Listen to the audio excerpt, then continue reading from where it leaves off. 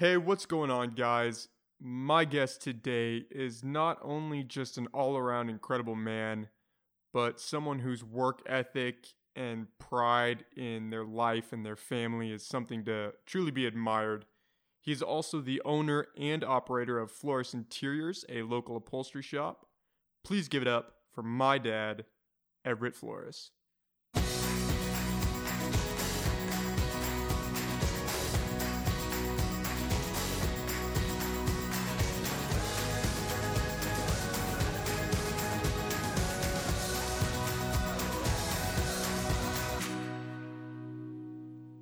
All right.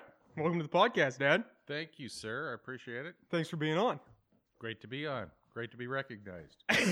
A little appreciation goes a long way. Absolutely. We all strive for that. Damn straight. So, yeah. You know, I was thinking today, this is the first day in a month that I've actually worn jeans. Wow. I've been wearing shorts for the past month because of Wow. quarantine. Oh, wow. Yeah. What do you suppose that stems from? Because I've been running around with shorts and whatever I'm comfortable with is what I gravitate to. So. Well, you almost have to wear jeans for work, right? To be a little more professional. Yeah, absolutely. So The only professionality I need is not having pillow marks on my face when I get up. So and even that's optional. So yeah, leaves me a lot of free room, you know? If I wake up at 2, shit, I almost don't even have to wear pants if nobody's home. I can just walk out, get some food, go back to my room. Well, we do appreciate you wearing pants. Yes. Yeah, that's important. Yeah, it's been fun. It's been a lot of downtime, though, I noticed. Yeah. Oh, I bet, with this whole corona thing. It's crazy. Yeah, because I just sit at home. Yeah. You know? Yeah. And now I work on this, but... Yeah. Well, this has kind of been a nice distraction for you anyway, Yeah. right? Yeah, and it's fun kind of trying to figure out, you know, what works, what doesn't work, what's best. Yeah. Kind of how to do it all. Put it all together, you know what I mean? Yeah. Well, that's the exciting part about it, I think, for you, is just being able to tweak it as you go. And, you know, so you've got that, fun aspect of it, I think, to learn as you go. Yeah, it's like a learning process. Yeah. Like anything else, you know. Yeah. You're not going to be good at it the first time you do it. Right. But you practice, you put in work, and it pays off. Yeah, it gets better. Constantly learning. Yeah. Yeah. So that's good. Yeah, I've been having fun with it. Yeah. Especially when Sarah was on, it kind of opened my eyes. I was like, oh man, this is gonna be a fun project. Yeah, I caught that podcast. I thought it was fantastic. Thank you. It's cool to see you guys and how you interact, and I think you guys are awesome. I think you both are awesome, you know. And when you kids are growing up, you know, and you'll learn this as you have your own kids, that, you know, that's kind of the relationship that you hope that your children end up evolving into, you know. But you do recognize, having traveled through that journey yourself, that it is a bit of a struggle, and we're all different people, you know. And so the two of you have been able to recognize that now as young adults, and I think from the outside looking in, it looks like one fantastic relationship that I hope carries you through a lifetime, because that's really what's important. It's those relationships with family and friends and things that really carry us through, you know, not only the great times, but the difficult times when we have to lean on one another. So yeah, well, it's definitely a process. I mean, even growing up, Sarah and I were at each other's throats. Oh yeah, hitting each other, messing around, playing jokes. I thought I was adopted because of Sarah for what, 2 years out of my life. So it's definitely grown, and I think her going off to college was probably the best thing that could have happened, because her not being around all the time opened my eyes, and I was like, whoa, like I miss her a lot. Like even just joking around with her, playing pranks on her, like I missed our interactions with each other. Yeah. And you growing up with 6 siblings, I mean, yeah, the dynamics are just incredible when you look back, and that's why I appreciate all the practical jokes that go on between the two of you, and you can just imagine with 6 other siblings the stuff that would go on, and some of it, you know, when you look back, you go, wow, that kind of stung, and like what? But, you know, just practical jokes, you know, setting somebody up or scaring them, or you know, just just doing things to irritate them. You know, when you look back, you go, "Oh, geez, well, I'm kind of sorry about that." I one that comes to mind that kind of got my your Aunt Carol, mm-hmm.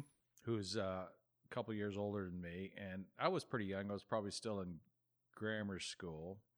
But anyway, we had rabbits at the time, and so we'd have to clean. My brother and I,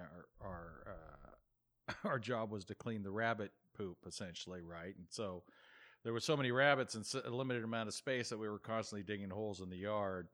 And then, 4 months later, you're digging up the same hole to stuff more rabbit poop into. Yeah.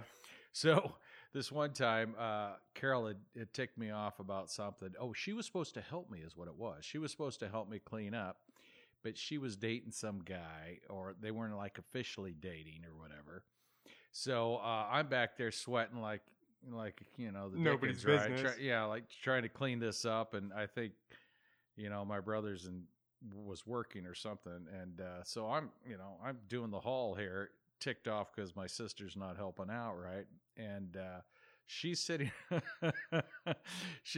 the front porch, with this pseudo boyfriend or whatever you can call him, because they're both pretty young at that point too, but. And for whatever reason, I had a wheelbarrow full of crap, and I just parked it right in front of them. Oh man!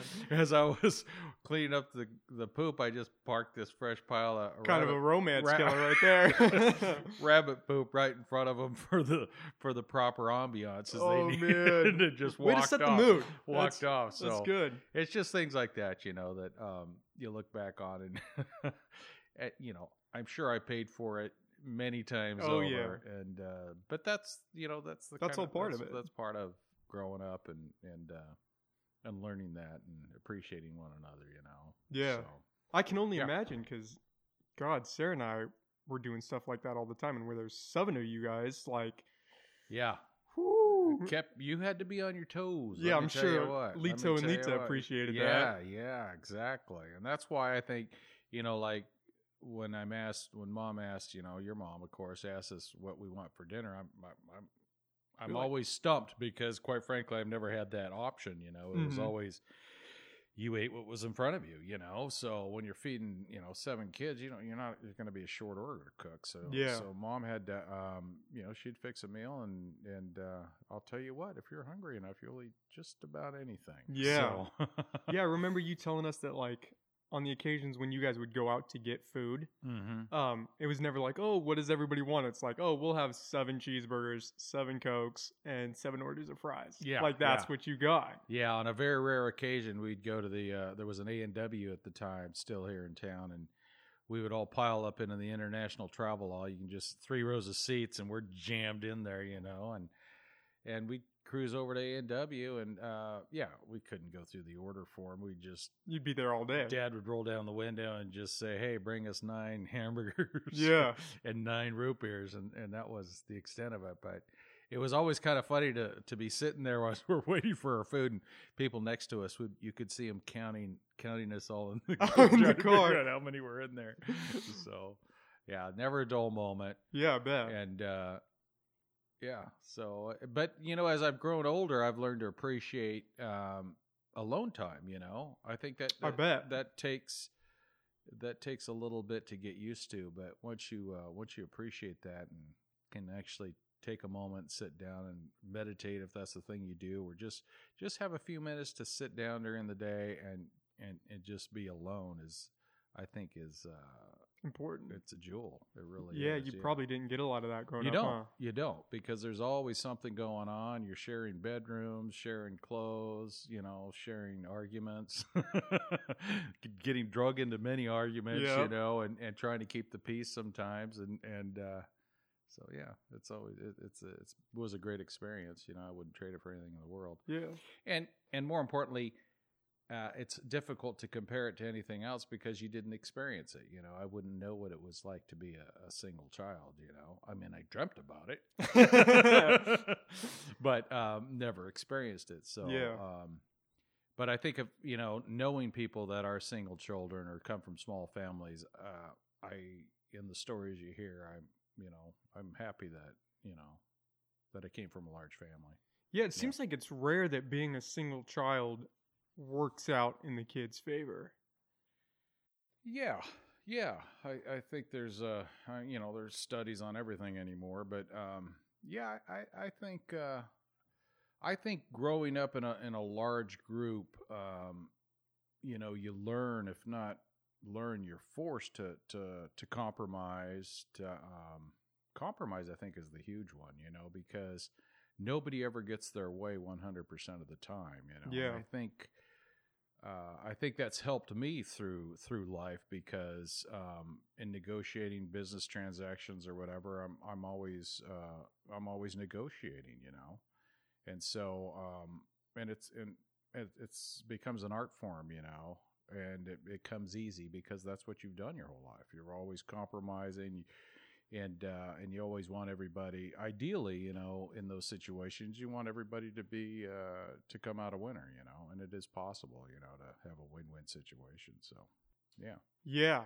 I'd imagine that being valuable in business, especially. yeah, Just the ability to talk to people, compromise, and just hear their point of view. You Yeah. know what I mean? To some extent. yeah, And I can't imagine that single children really get that, because it's kind of just you. right, And kind of what you were saying about being left with your thoughts. It's interesting to hear you say that because growing up, like, I always felt like I had a balance of that because I could always interact with you guys, but there was always so much space that, if I needed my time alone, I could always go back to my room or go to the gym and just be with my thoughts and have that kind of balance.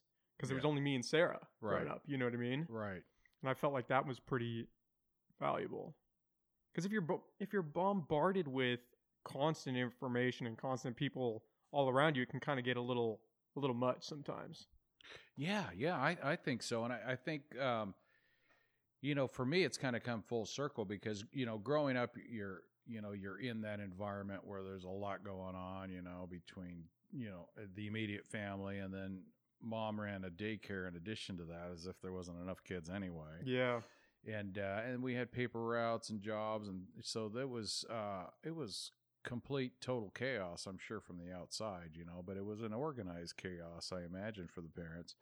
But then so you learn that appreciation when you actually become an adult and have that space and can collect your thoughts. Yeah, and can maybe reflect on maybe it. reflect on the on the previous 16, 17, 18 years of your life, Mm-hmm. but yeah, so but I've noticed now, though, for me, in the whole social media thing, because I don't do a lot of social media. As a matter of fact, You don't do any. I don't do any social Yeah. media.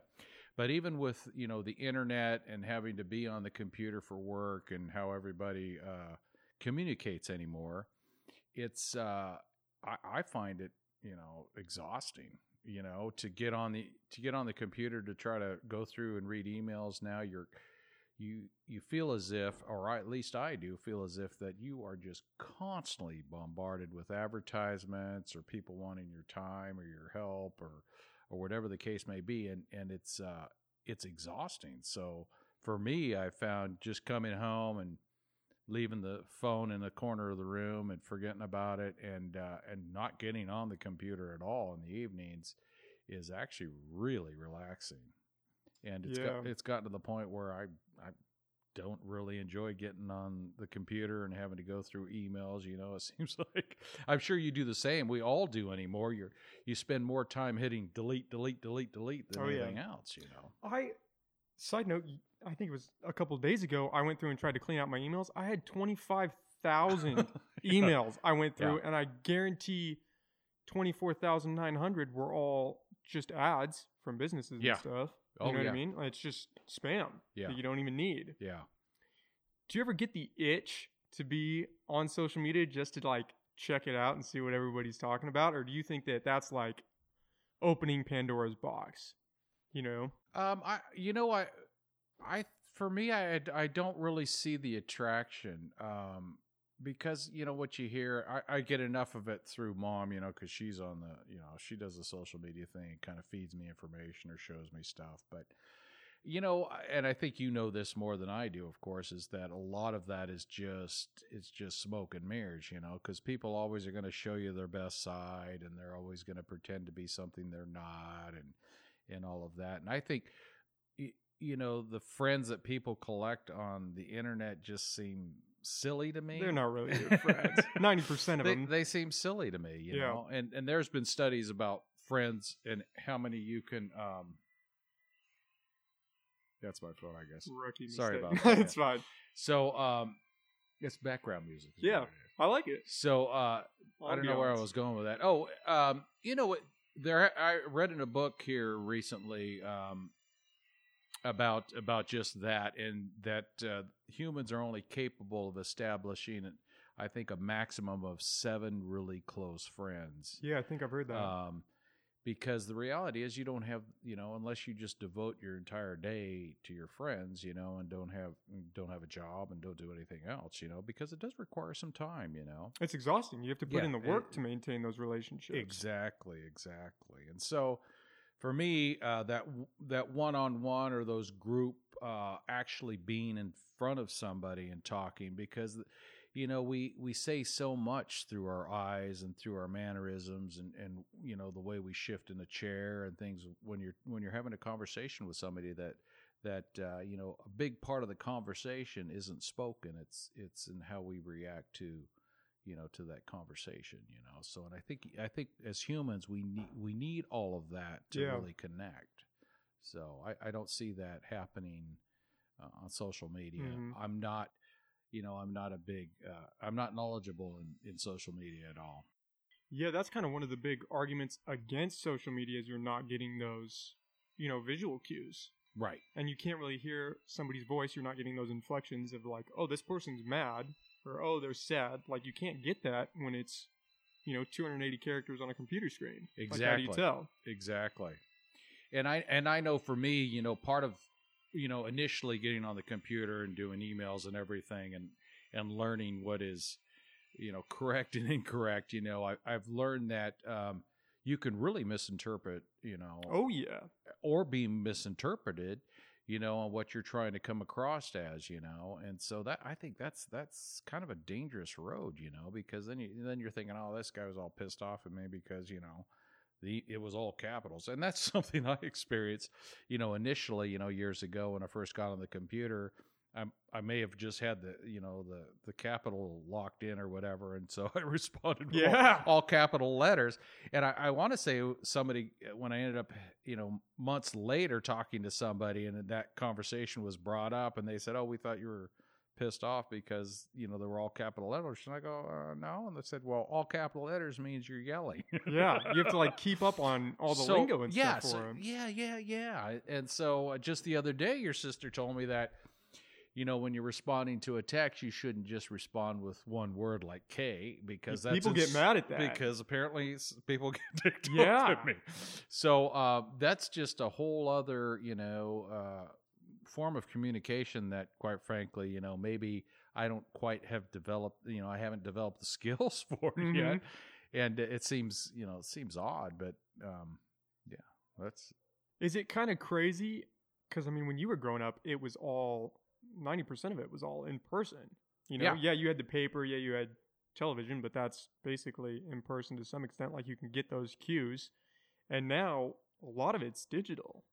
Yeah, and I think you know, with with that whole communication thing and how much information's out there and how much privacy is, you know, I'm still old school where privacy was kind of a thing, you know, and now quite frankly, there's no privacy, you know, and everybody puts everything out there, and it just seems, well, it doesn't leave anything to the imagination. It doesn't, I mean, quite frankly, I guess if a person was on social media constantly and they were a pseudo friend of yours, or maybe a little bit more than a Facebook friend or whatever, and you guys are following each other and you're posting everything and he's posting everything, and then all of a sudden you guys run into each other at the store,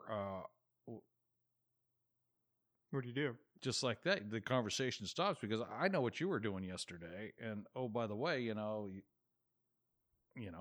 there it is. It doesn't give you anything to share, and then when you do share, is it real? Is it not real? Is it, you know, are people being genuine, or it just seems odd, an odd form of communication. It seems like we're building these fake relationships. Yeah. Like, it's all surface level, right? But people want more.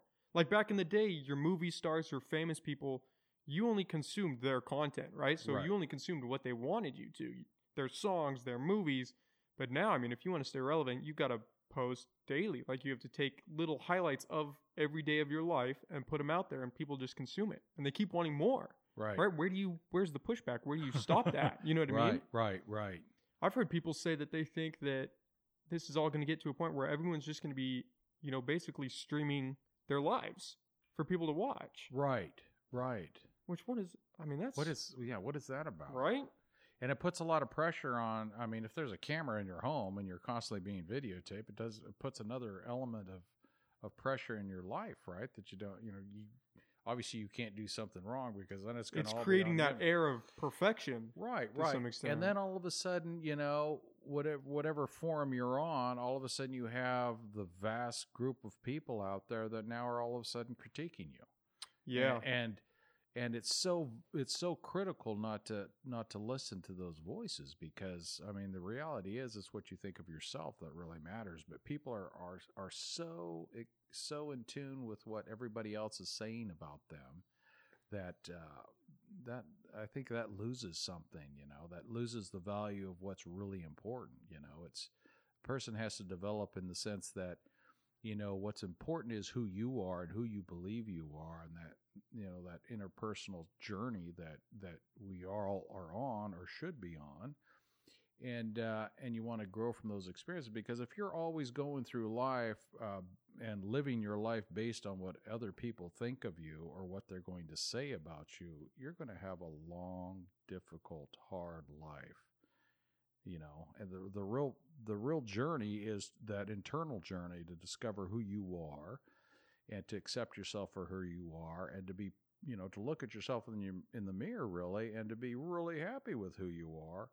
And you get to a point in your life where, you don't give a crap what somebody says. That's their opinion, and they bring in a lot of garbage with that opinion, and it's impossible to live your life based on what everybody else is saying. And I think people try to do that. I mean, to me, that seems exhausting. Well, I think the trend is definitely in that direction more and more, right? I mean, I think that's one of the aspects of like cancel culture and why it works. Because like there are instances where comedians put out jokes because they're comedians, you know what I mean? Right. And they're throwing out jokes, and some of them are a little risky, but that's kind of their job, is to push the boundary a little bit. And then all of a sudden everyone turns against them, and boom, they're just gone.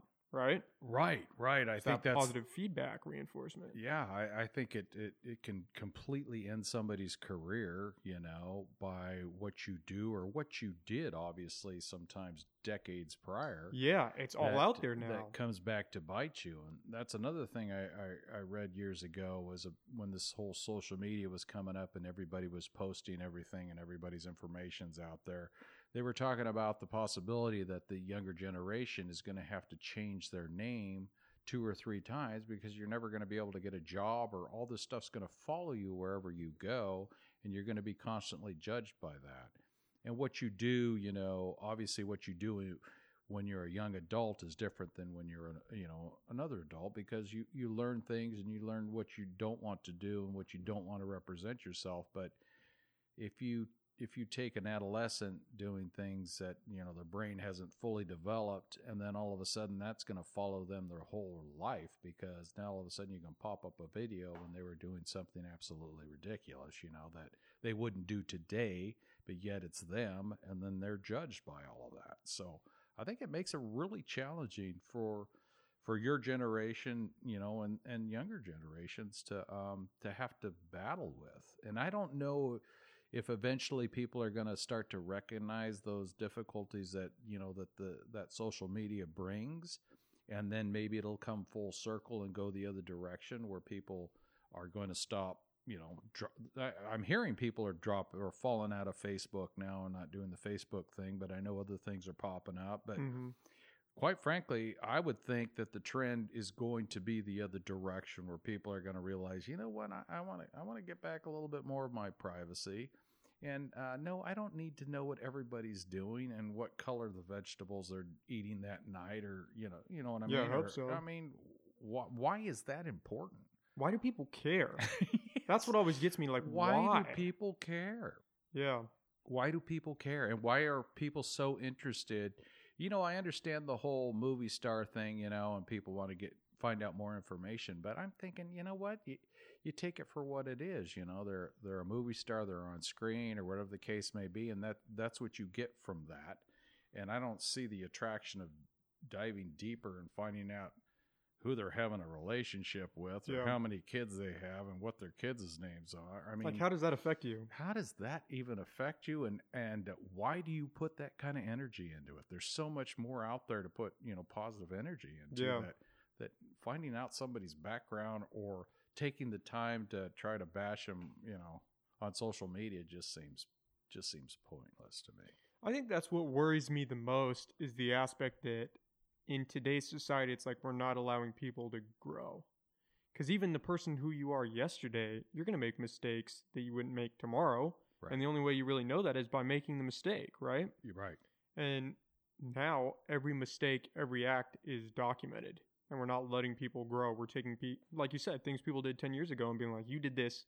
Doesn't matter that it was 10 years ago. You did this. So now you got to pay the piper for that. Right. Which is crazy. I mean, that was one of my big fears about doing this podcast. And I think what held me back for so long is I was worried. I don't really like putting stuff out there because I've always been a little cognizant of that to some extent, Right. And I know that there's going to come a point in time when I say some stupid shit on this podcast and people are going to get pissed. Right. But obviously you can't live in fear of that, but it's something you got to be aware of, Right. That's where we are today. Sure. If it's something you really enjoy and it's something that you feel good about, there's going to be people that are going to give you negative feedback and that kind of thing. But you know what? Can't listen to it. Yeah, just let it roll off your back like, water off a duck. Yeah. Right? So it's been a different world we're living in today. Definitely. For sure. Yeah. That human connection. And that's one of the reasons why I love, that we've been able to travel. Yeah. And I know that was a big part of your life growing up. Like, you guys would go to Mexico, you'd go all over. Right. And I think that's important. I think children today and every generation should have that opportunity to travel the world, really, to some extent. Yeah. And be able to see that what they've got, so they can appreciate, this country. It's a wonderful country, obviously, and it's a very rich country. But I don't think a lot of people understand the comparisons between, what poverty really is like, and the struggles that some people have. Just, we worry about the color of car we're going to buy, or or the new shirt we're going to buy. Where there are millions of people that are worried about what they're going to eat, and those very basic needs. And I think when you're exposed to that and you see that, it gives you a greater appreciation of living here in the United States, but also keeps things a little bit in perspective that, the materialistic aspect of things really isn't that important. Mm-hmm. Having the designer tennis shoes, is it that important? The Gucci belt, the Gucci belt, or whatever the case may be. Is it really that important in the greater scheme of things? Yeah, it's interesting that we attach so much value to a brand. Yeah. Right? Yeah. Isn't that kind of crazy? I think it is. And I don't know what that is, and I'm sure there's studies on it, but I think it's that drive that people want to be noticed, and the importance that's their driving force, is they want to be noticed. And it's almost like a clique, right? Mm-hmm. Like, everyone wants to be a part of a group. And if you've got that, if you've got an iPhone, then you're in the iPhone group, and you're with those people. If you've got, some Jordans on, then, oh man, you ball, you're with those people. Like, you've got that clique. Right. It's almost like you want to try to find your spot, your place to belong. But if you've got some freaking jeans from a thrift store, you get ridiculed for some of that maybe stuff, that's the social pressures, that you get, or that, that you feel you got to do that. Which is crazy. As long as you have pants on, I think we should be fine, right? Hey, as long as you're not streaking in the street, who cares what you're wearing? Yeah, exactly. But there's so much value in it. There's so much value in it, and more importantly, I think as advertising and marketing and all of that, that's what you want to create. You want to create that. Hey, man, if you don't have this latest pair of Jordans here, baby, you're sucking eggs. You know, you Yeah. have no business being on the court, right? It's impressive So, that yeah. they do that. They do a phenomenal job of marketing, and we're constantly being bombarded by that. So Yeah. probably the best thing that we can do, all of us as individuals, is maybe just unplug a little bit more. You know, I think traveling it's helps important. that. You It know, does, because you get out yeah. and you see that the world is not social media. The world is not the United States. You know, there's actual people out there who are genuine and have stories and have lived lives and interesting takes on things, and you get all that you wouldn't get on social media. And you don't get if you just stay in the US. And I feel like it's like that for every country, you know? You got to get out if you have the opportunity to just dip your foot in that pond for a second and be like, whoa, like Yeah. I would have never thought about it like that, or I would have never been immersed in this culture, and I would have never seen these people experience this way of life. Yeah. You know, Yeah. I think that's one of the biggest reasons why I want to live in Mexico for a few months, Right. because I just want to, like, obviously we come from that culture, like that's our heritage, and I always felt a little disconnected from that, Right. except for when we traveled down there. Then I feel like, okay, like I Yeah. get it. You know what I mean? Yeah. Like I want to experience that. Yeah. I think yeah. to some extent. Absolutely. I think that's important. And you did that. You traveled for a few months, didn't you? When Yeah, you got out well, of high school. when I got out of high school, I traveled all over down there for with an uncle. Probably, I don't know, 5-6 months. We traveled around just with a little, one change of clothes and a backpack, That is so cool. and just kind of cruised around. Yeah. It was quite an experience. I saw so many different sides to that country down there, and such diversity. Mhm. That I never really. I mean, there were towns we'd go into where most of the people spoke French, and there are these little pockets of communities in these remote areas that it's just unbelievable. Yeah, yeah, and I think you find that in countries all over the world. Oh, yeah. If you stay, if you can get away from the touristy spots, because there's nothing worse, I think, than to travel to a country and then. If you're from the United States and then you land in this country and all you're surrounded with are, people from the United Americans. States. Yeah. And the only difference that you brought along is you're at a beach and the sun's out. Yeah. But in all reality, You look around and everyone's just like you, and it's like, what is happening here? Having the same conversations, and Mhm. then Same the one problems that, the in one that life. always gets me is to travel to a different country and then listen to music from the United States. It's Right. like, wait a minute. What is going on here? I could have stayed at home for this. Yeah. Let's experience some of the culture. Yeah. And I think a lot of countries, because those tourist dollars are so important, really cater to the country that's visiting them the most, Mhm. and try to provide that atmosphere that people are comfortable with. Yeah, it's like they want to make you feel at home, but the whole point of traveling is to not be at home. Exactly. Yeah. Exactly. I think that's missed a lot.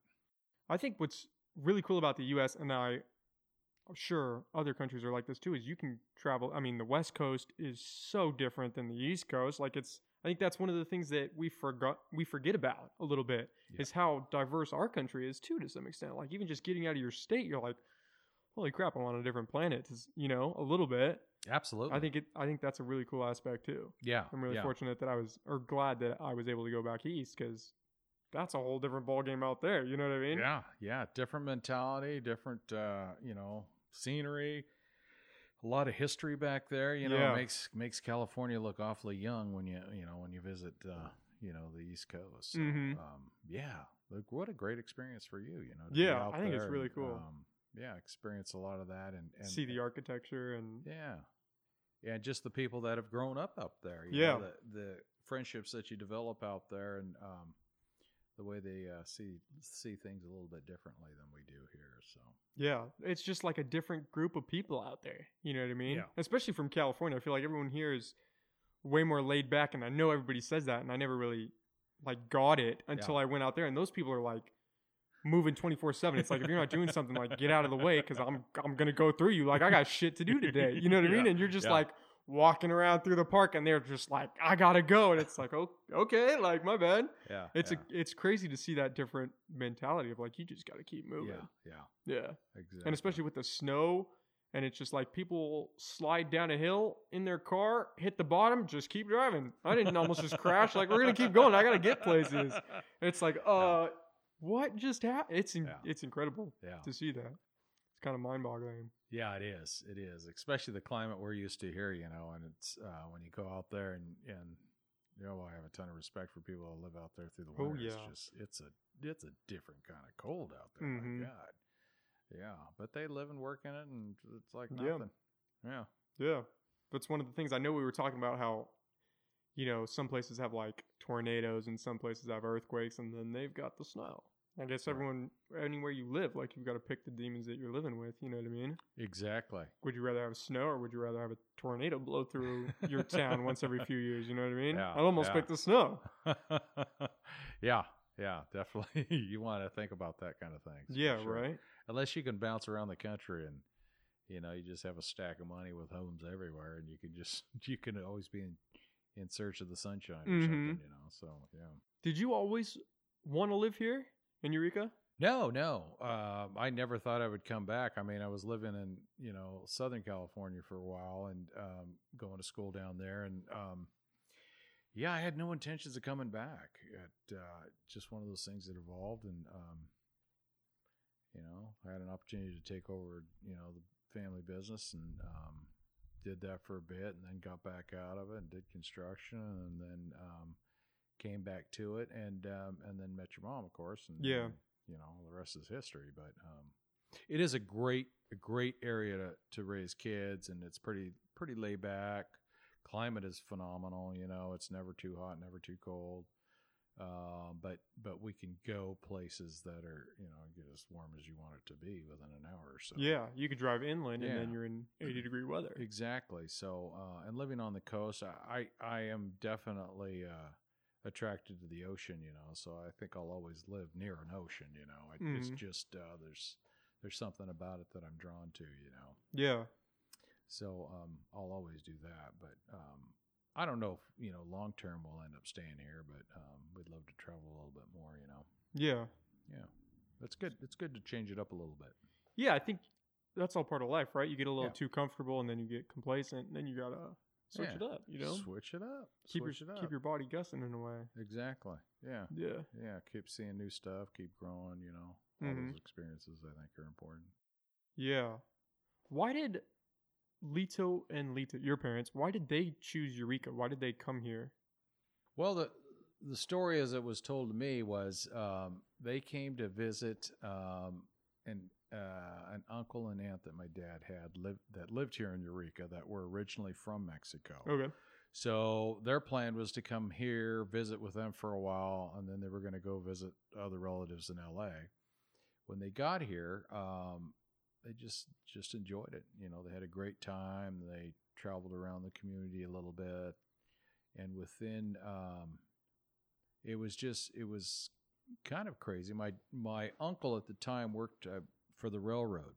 Okay. And so my dad showed up, and within about 4 days, my uncle said, "Hey, you want to, you know, make a little extra money while you're here? You know, we need some help out here at the railroad," and it went from there. Wow. So after arriving here, you know, within a week, my dad had a job with the railroad. Within a year, they bought their first house. Within, I want to say within the next, it might have been between 5 and 10 years, they became U.S. citizens. And you know, he came from a, you know, really strong work ethic, you know, and had no qualms about doing, you know, anything. So, and here, you know, at the time, you know, the railroad was pretty strong. You know, of course, the timber industry was huge. You know, there were mills all over the place, you know, so it employed a lot of people. It was easy to get it. You know, if you worked, you know, hard, you could get a job anywhere, you know, and those jobs were great jobs back then. So I wish I never really got to talk to Lito on like a deep level and get a like experience his life and stuff, but from the stories I've heard, I mean, he was absolutely the hardest working person ever. I mean, next to you are incredibly hardworking too, and I'd assume you got that from him. Yeah, absolutely. Absolutely. When he was, you know, he lived in Mexico in the time when there was, you know, the revolution going on, and so his family was pretty well off at the time, and but there were a lot of kidnappings going on down there where, you know, people were being, you know, wealthy families were being kidnapped, either the child or the parent or something would be kidnapped for, you know, ransom essentially. And the revolution's kind of going on, so there was a lot of uncertainty. There was a lot of people being killed for their money and possessions and things like that. So they ended up moving from a small town where they were pretty well off to a larger city, to Guadalajara, because of just that. You know, they left in the middle of the night because they were looking to you know, kill or kidnap my grandfather. So Oh wow. they slipped away, and then they had to start all over. So my dad at 13, he had 5 sisters. So at 13, he had to basically get a job. He was the only boy. My grandfather went back to Mexico to try to, you know, salvage what he could, or not back to Mexico, but back to that town, you know, in Mexico, and to try to salvage what he could. And so Dad was forced to work. And so from the time he was 13, he worked. Yeah. Yeah. So he never finished high school, and worked ever since, you know. It's incredible because most people, I mean, just having to work from a young age, I feel like that's lost on a lot of people now. But he built, I mean, most people, if you have something and you lose it, like they're crippled by that. Most people don't have the strength to get up from that because it's hard, you know? Right, right. And Lito did that once to get to Guadalajara, and then he came here and built, you know, a pretty good life for himself and kind of pursued the American dream to a lot of extents, you know? Yeah. Was that his intention when he was visiting around the U.S.? Did you think that he would come and live here, or was he just visiting? No, he was visiting. They were, you know, at the time they were kind of in search. He was recently married, of course, and then they were kind of in search. You know, at that time there was still a lot of unrest in Mexico, a lot of, you know, a lot of uncertainty, a lot of corruption, you know, and he didn't really like that. You know, he had businesses in Mexico. You know, he started a paint business, and there was always something going on.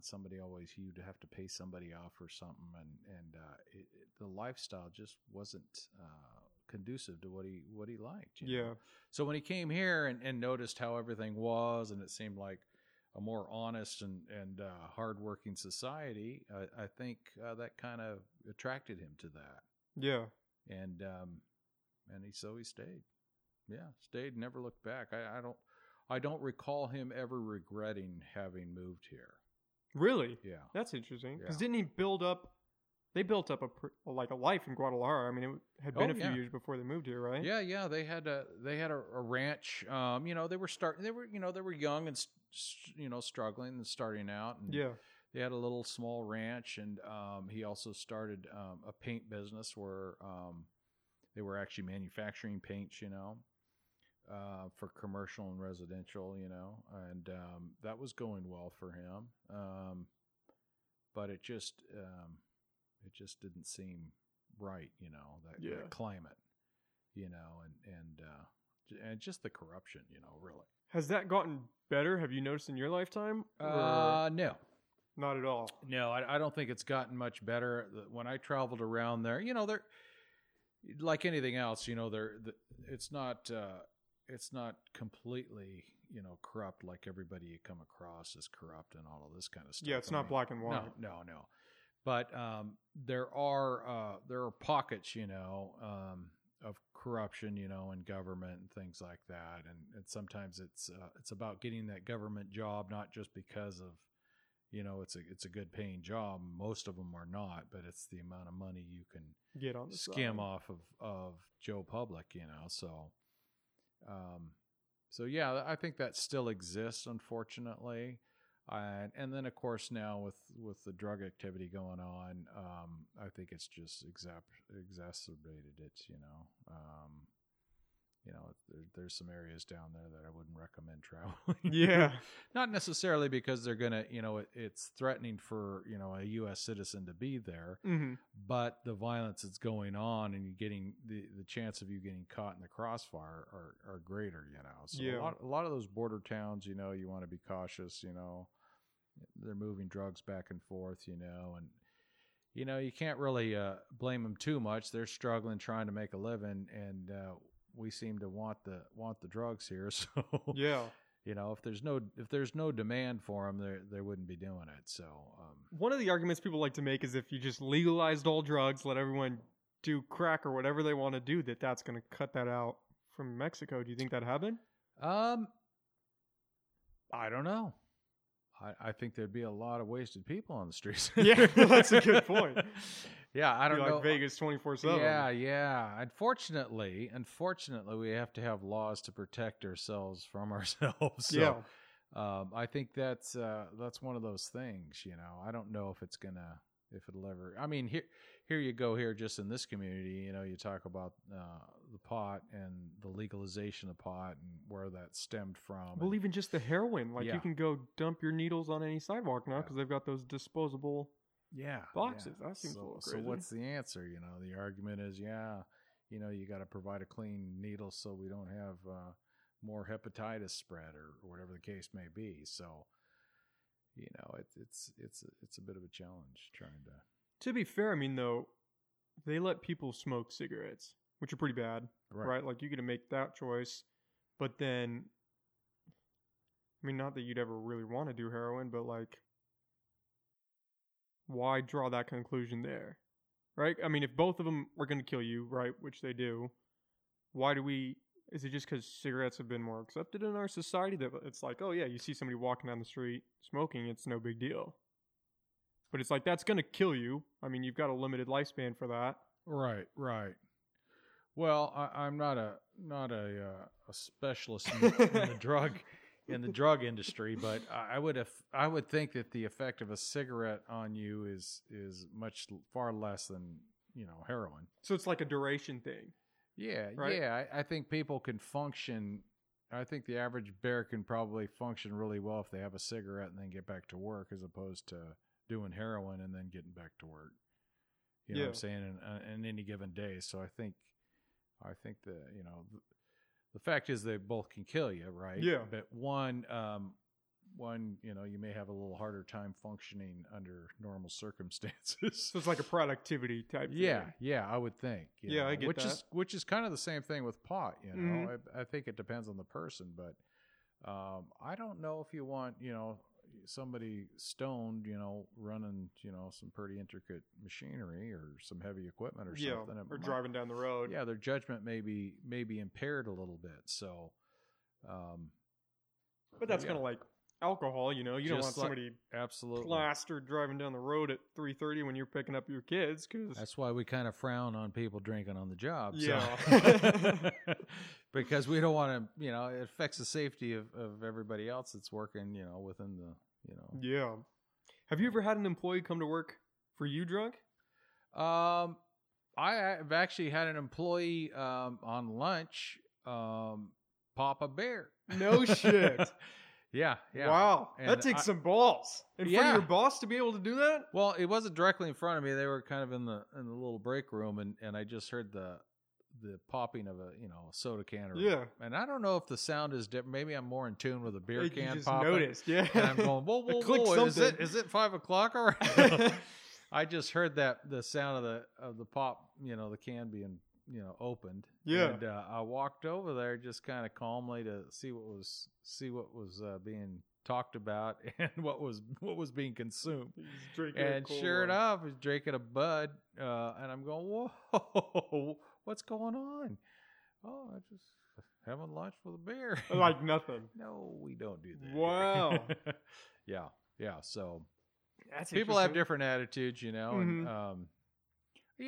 and I'm sure, if you drink on the daily or whatever, or within reason, mm-hmm. having a beer for lunch isn't going to affect you, to the extent, that's going to affect your job too much. But, you got to, You can't do that. Yeah, I mean, come on. And I can't pay people to sit around and drink, especially if I'm not drinking. So. Yeah, right? Take that personally. Yeah, so. come on. No. Wow. But, there's a time and place for everything. So. Yeah, you kind of got to keep that away Yeah. from work. Yeah. So, Be a good job though if you could crack a cold one with each lunch. Come on. It would be, but I would think productivity Oh, yeah. would diminish. Yeah, you're not going to get great returns on that business. Yeah, exactly. So That's crazy. yeah. Yeah, I mean, speaking of which, actually, have you noticed, I mean, obviously the Corona thing plays an impact in every business. Have you noticed a hit from that? We haven't noticed a hit because I think we're just so diverse, in what we do. But I have noticed, people that are just really cautious, which I don't blame them, but I think that consumer confidence is going to be, it's going to take a while to come back, and I think that's going to be the biggest problem, is building that confidence in the consumer. Yeah. And I think that crosses the board. I talk to friends that are in real estate and that kind of thing, and they're noticing the same thing. You can kind of create a pseudo safe environment, but people are scared by all this, and a lot of it's valid. A lot of it is media hype, of course, and it's easy to scare a group of people when you start seeing when you start watching the news for any length of time, Granted, it's not as severe here as it is in other areas, especially like New York, but I think the fear is across the board, and I think, coming across people like that and the average consumer is affected by that. And I don't think that happens. I don't think that's going to change overnight. Oh, no. You're not going to, the economy isn't going to go gangbusters in 2 months just because now, we can go outside, so that it's going to be a bit to get that consumer confidence back. What do you think this looks like in relation to like the 2008 crash? Well, I think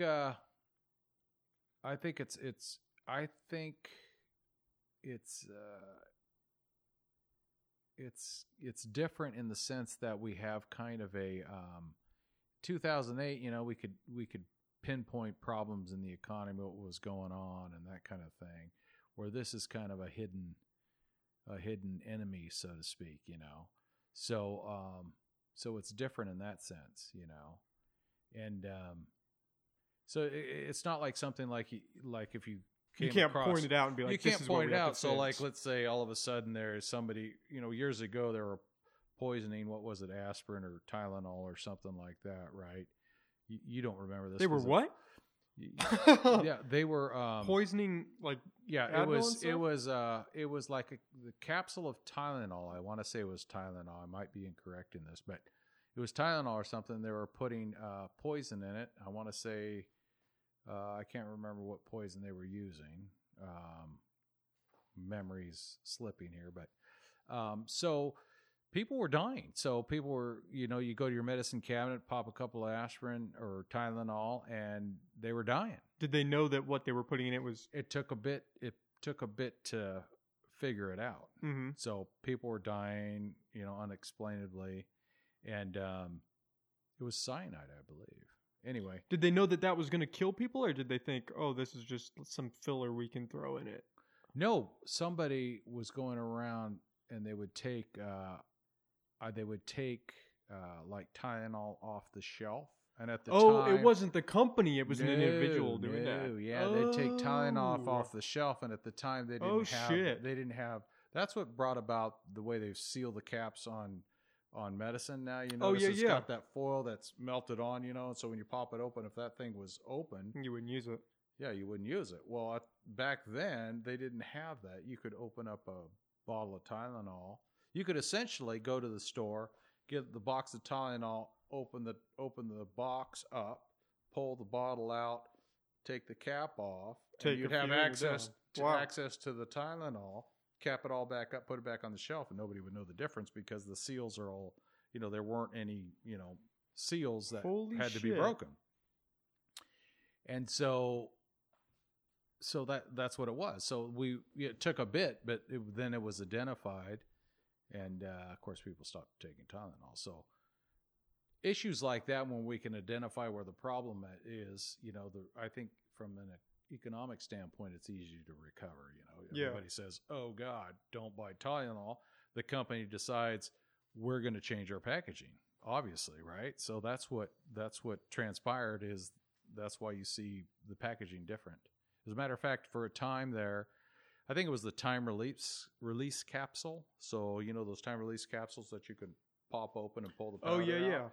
Well, somebody was opening up those time release capsules, putting the cyanide or whatever poison was. I believe it was cyanide. Recapping it, putting it on the shelf. People were buying it. Jesus. And it was random, where this was happening. And so...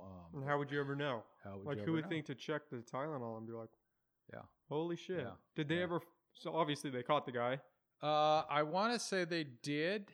God, that was decades ago. So I was pretty young then. But yeah, I don't know if they caught the guy but for sure it changed the industry. Yeah.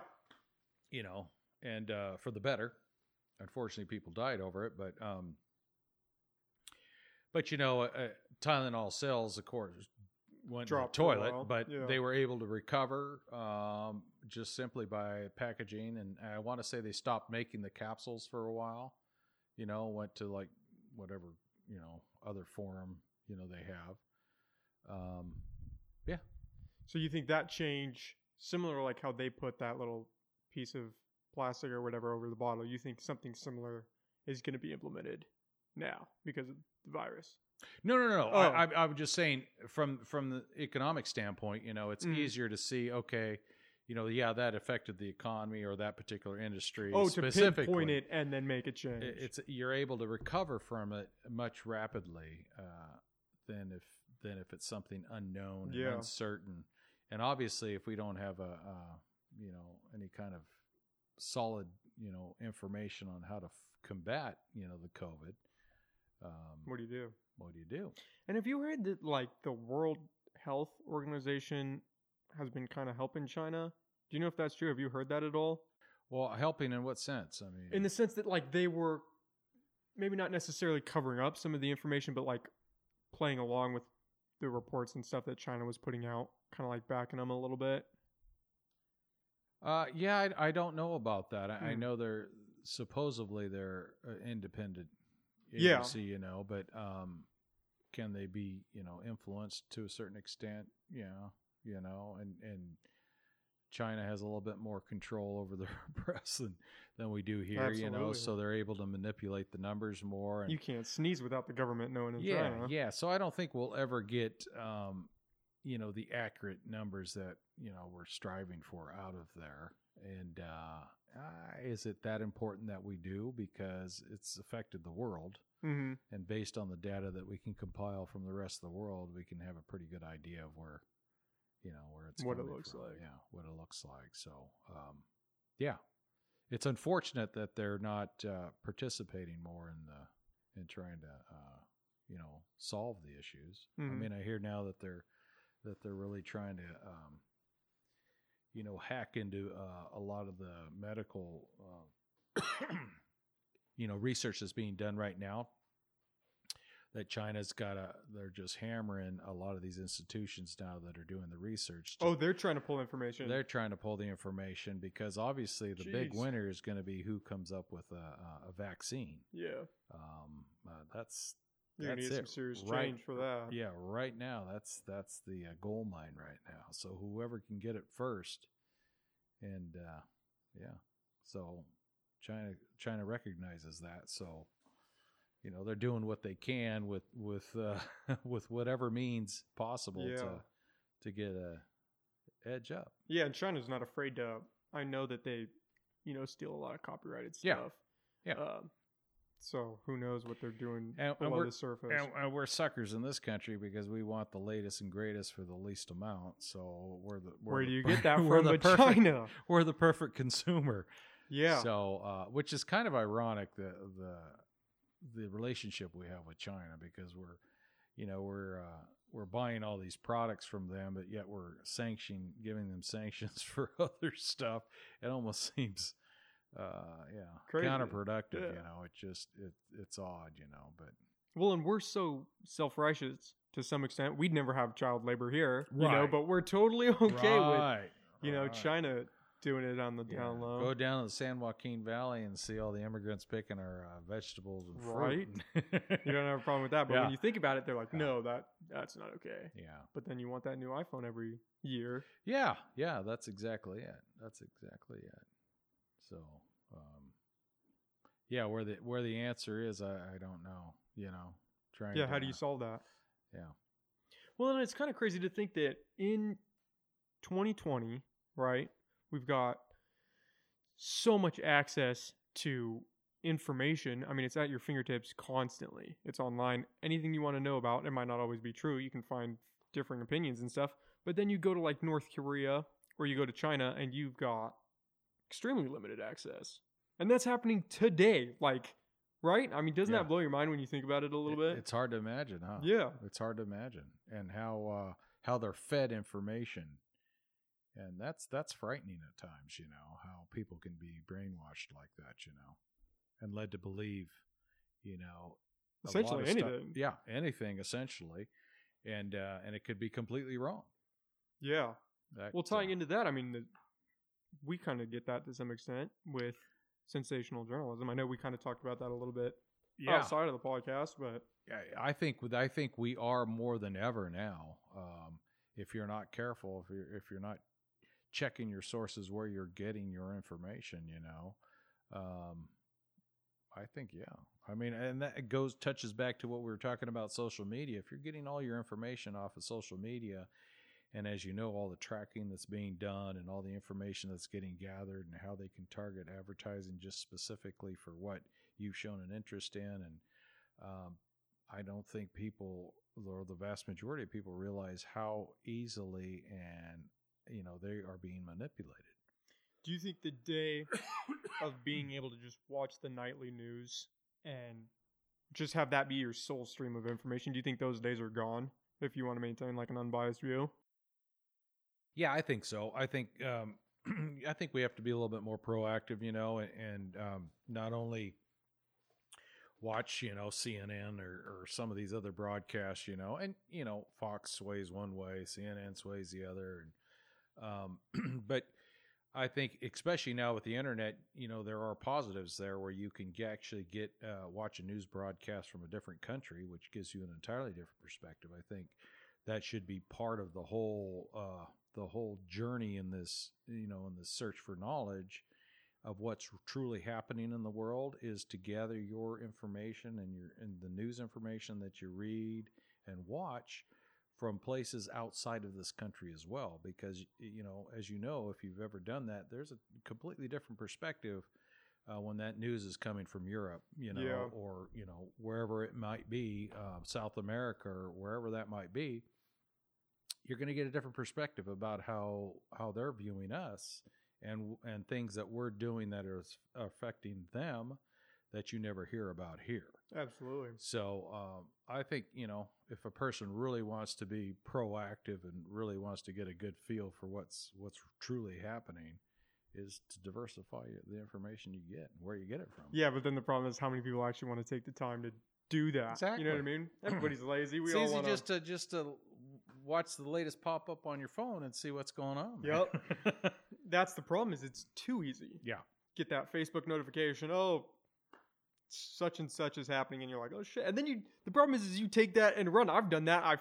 You hear a story and then you go and you tell like 10 people and then you tell the 11th person and they're like, oh, that didn't happen. And you're like, ah, shit. I just told 10 other people that, this is all going down. And they're like, no, that's fake. Like, and then what do? You don't reach back out to those 10 people and be like, hey, sorry, this is all fake. Just ignore what I said. You know what I mean? Yeah. Like, what do you do?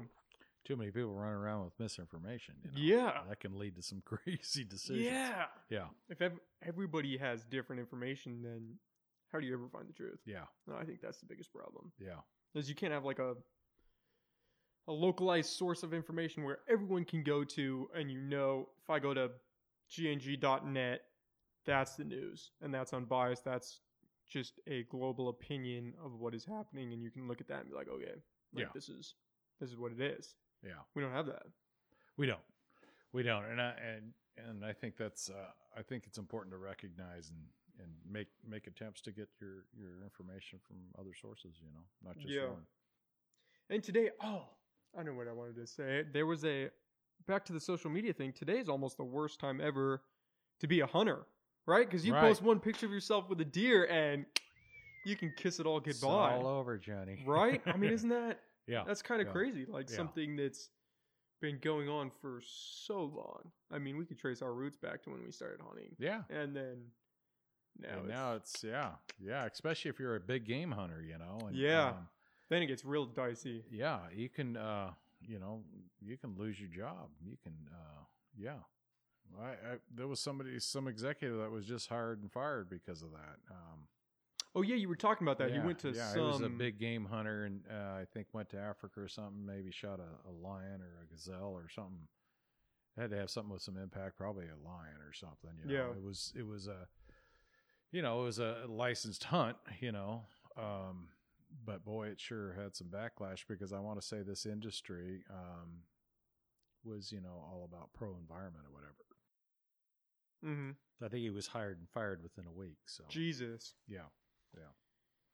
Do you think it's the act of, because I wondered this, if it's more the act of posting it, because normally when you're posting a picture with, the deer or whatever, you're kind of smiling because you put in a lot of work to get there, presumably. Maybe Right. not so much with like a big game hunt, but do you think that that's why people get so pissed, is because you're kind of taking pride in, the act of killing something?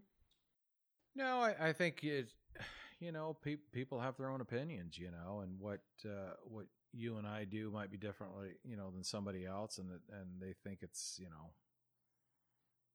I suppose if you're, a vegetarian, then everybody that eats meat is, a heathen of some sort, Yeah. So, and then of course it's just because, as we're talking about, the exposure and the lack of privacy and our willingness to put our personal lives out there, that we're subjecting ourselves to that, Yeah. It was before that if somebody went on a big game hunt, you'd go to their house to see the mount, and it was just the group of people that knew you that would come over to your house. Yeah, and you're not see- inviting and see strangers. this, right? You're not inviting strangers. But now you take a couple of photos of you with all these, big game mounts you've got behind you, and it goes worldwide. Mm-hmm. So you've got to expect some pushback. Yeah. Not everybody agrees with what you're doing, and nor will they ever. You know what I mean? We all have diverse interests and diverse reasons why we're doing it, and of course we all feel we're right. Yeah. And so, but it's just that, it's having all that exposure and the consequences of that, having all that out there. I wonder if people tried it and went out and like experienced all the work that goes into it and how long you're out there in the grind, and then, the joy that you experience. I wonder if people would change their perception of a little bit. You know what I mean? Because it's easy to say, it's easy to make comments on something that you don't have any experience with. You know what I mean? Right. But I've never talked to like somebody who actively hunts and is like, yeah, this is wrong. You know what I mean? Obviously they're biased because they do it, but I wonder if it would change perspectives if you did it. Well, and I think people also change too, because I've talked to people who were hunters, Mhm. maybe not necessarily, the larger big game hunters, but maybe deer hunters that have let it go for different reasons, kind of their perspective changed. A lot of people that would do, guided hunts. Guided hunts now, I think, used to kind of attract me. They don't so much anymore because it's, you load up in the rig, they take you where the Kind of takes animal's the at. joy out of it. They point out where the animal's at, and then you fire off around on a high powered rifle. Where's the sport in that? Yeah. And I enjoy hunting. So Yeah. there you have it. There's that there's that extreme. Even in the same sport that I enjoy doing, if you can call it a sport, I have various opinions on. So yeah. I think I might be a little biased too, in the sense that when we would go hunting, like I've only ever experienced going out on public land, and you gotta bust your ass. You're walking, Yeah. like 8-12 miles a day, walking trying to find deer. You know what I Yeah. mean? So that's all I've ever experienced, and in my mind, that's probably the most humane way to get meat. You know what I mean? Is Yeah. going out there and hunting for it. Right. Otherwise, you're buying it from a grocery store where they're all crammed into little crates and. Right? Right. Uh, Exactly. I don't know. I mean, obviously not a lot of people do it to begin with. I think the hunting community is pretty small to start off. Yeah, and I think it's I think it's changed a lot. I think the deer population has dropped a lot. But Oh, yeah. yeah. So I think there are less and less hunters than there were before. But there's still traditional families that have grown up hunting, and it's a big part of what they do. So and I understand that. Yeah, and location-wise, too. If It's- you're in it's- Alaska, I mean, It's not for everybody, yeah, Um, nothing really is, but right? yeah. But I don't know. It's hard to just pass judgment over that when, if they're not trophy hunting, essentially just shooting it for the the horns, Mm-hmm. so to speak. They're also eating the meat and that kind Yeah. of thing. So Yeah, and I've heard the argument for. I don't really know how I feel about trophy hunting yet, but I've heard arguments that that kind of supports the preservation of a lot of these animals. Is letting certain hunts occur during certain times, because you obviously have to thin the population regardless if they're close to communities and stuff. And by doing that, you actually pay for preservation. yeah, Right. So I mean, that almost makes it seem like a good thing, because. Yeah, there is that that argument, because some of these hunts, or some of these African hunts, you can spend some pretty big bucks doing it. Yeah. And that is the argument, that those proceeds are are used to preserve the existing wildlife. And there might be something to that, Mhm.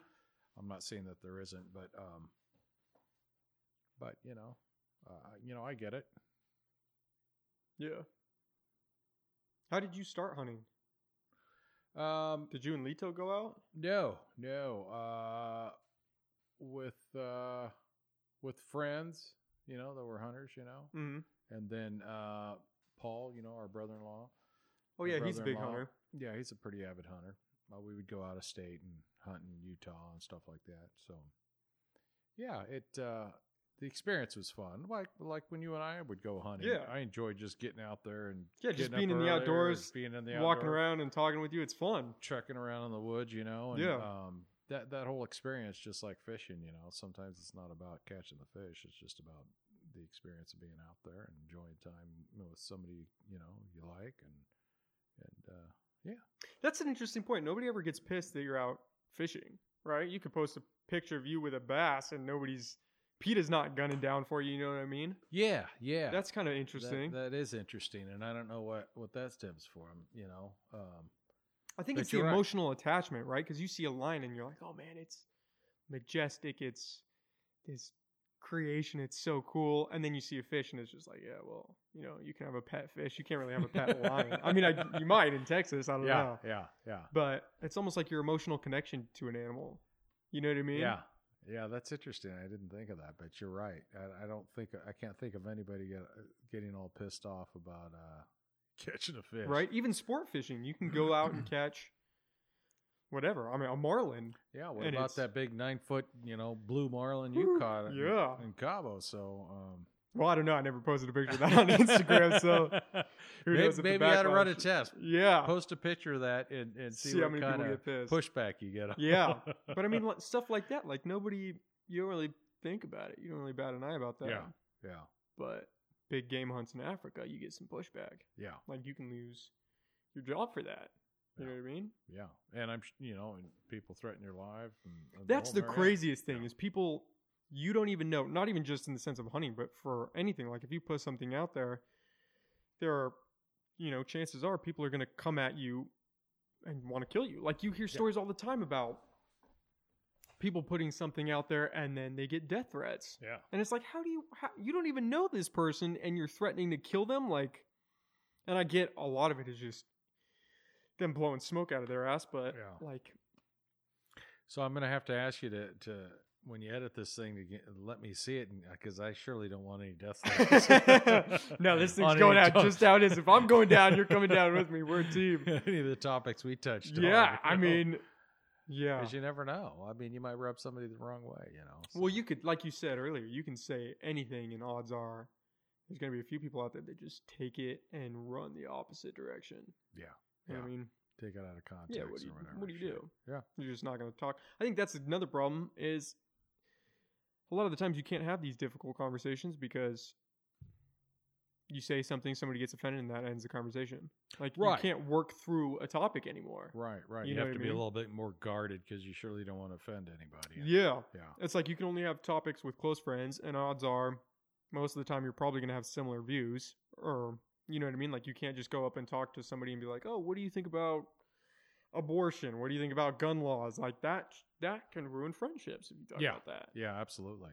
Or political, for Yeah, sure. that's Yeah. what they say. You don't talk about politics and religion at the dinner table, right? Right. Start some heated arguments. Yeah, people get pissed. I think I've heard people say that it's because everyone gets so attached to their ideas. Yeah. You know, I think something, I'm right, I know I'm right, and you're trying to tell me something that I know is wrong, so I don't want to listen to it. Yeah. But Yeah. how do you grow if you live your life like that? You got to be open. All right. Well, I think we just did some serious time on the podcast. What Should we? time do we do? I think we did about. I think we're close to 2 hours. Oh wow. I hate to cut it off, but I got a flight. No, to I know. catch. I've been trying to be cognizant of the time. Oh, we did an hour and 16, which is pretty damn good. That's cool. All right. I'm good with that. Well, thanks for coming on the podcast. Thank you, I had sir. a really, man. I had a What really good blast. time. Yeah. this is cool. Yeah. Yeah, I enjoy doing it. I'm excited for you to Cool. come back on. Yeah, All right. absolutely. Cool. All right. Thanks, Dad. Thanks, bud.